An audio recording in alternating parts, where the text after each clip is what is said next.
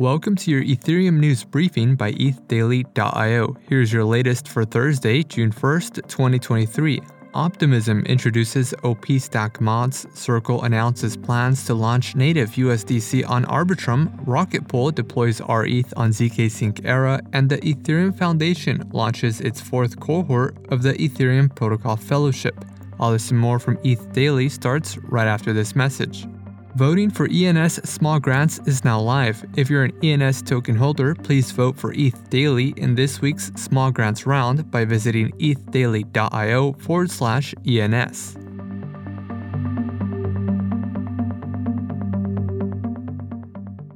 Optimism introduced OP Stack mods, which are OP Stack modifications created by community members. Since the OP Stack is permissionless, anyone can create modifications.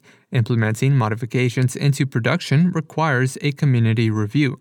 Not all OP Stack mods are guaranteed to become part of the OP Stack. Optimism highlighted an OP Stack mod created by Celestia that aims to provide a modular data availability interface. The mod will allow new OP chains to host chain data on any platform of their choice.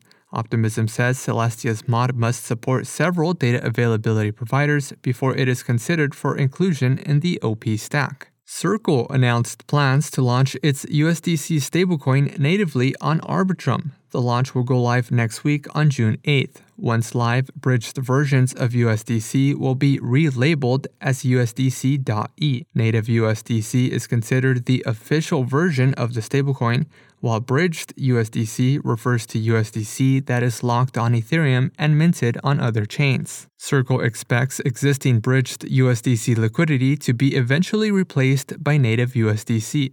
Native USDC will be compatible with Circle's cross-chain transfer protocol, which allows USDC to be natively burned on a source chain and natively minted on a destination chain.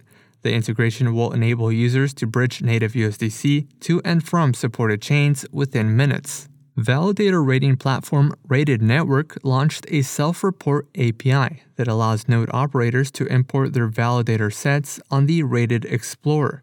Node operators who expose their validator public keys on the Rated Explorer can access performance benchmarks and rewards accounting for their validator sets. Node infrastructure providers P2P, TwinStake, Chorus One, and Gateway.fm have joined as initial users of the self-report API.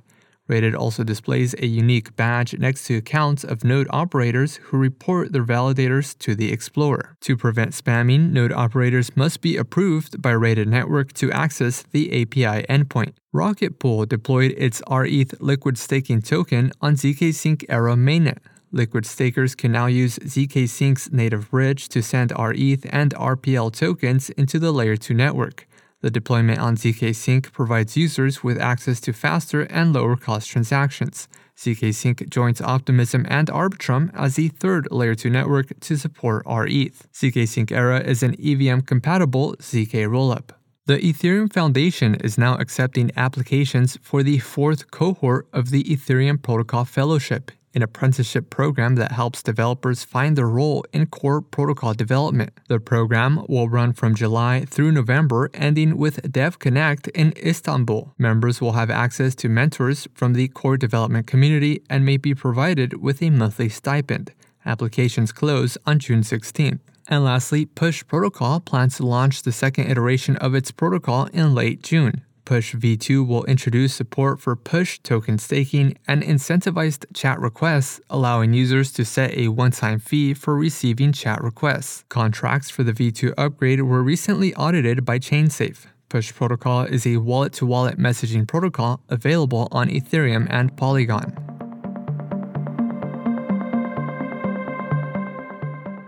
This has been a roundup of today's top news stories from ETH Daily. You can support this podcast by subscribing and following us on Twitter at ETHDaily. Also subscribe to our newsletter at ethdaily.io. Thanks for listening. We'll see you tomorrow.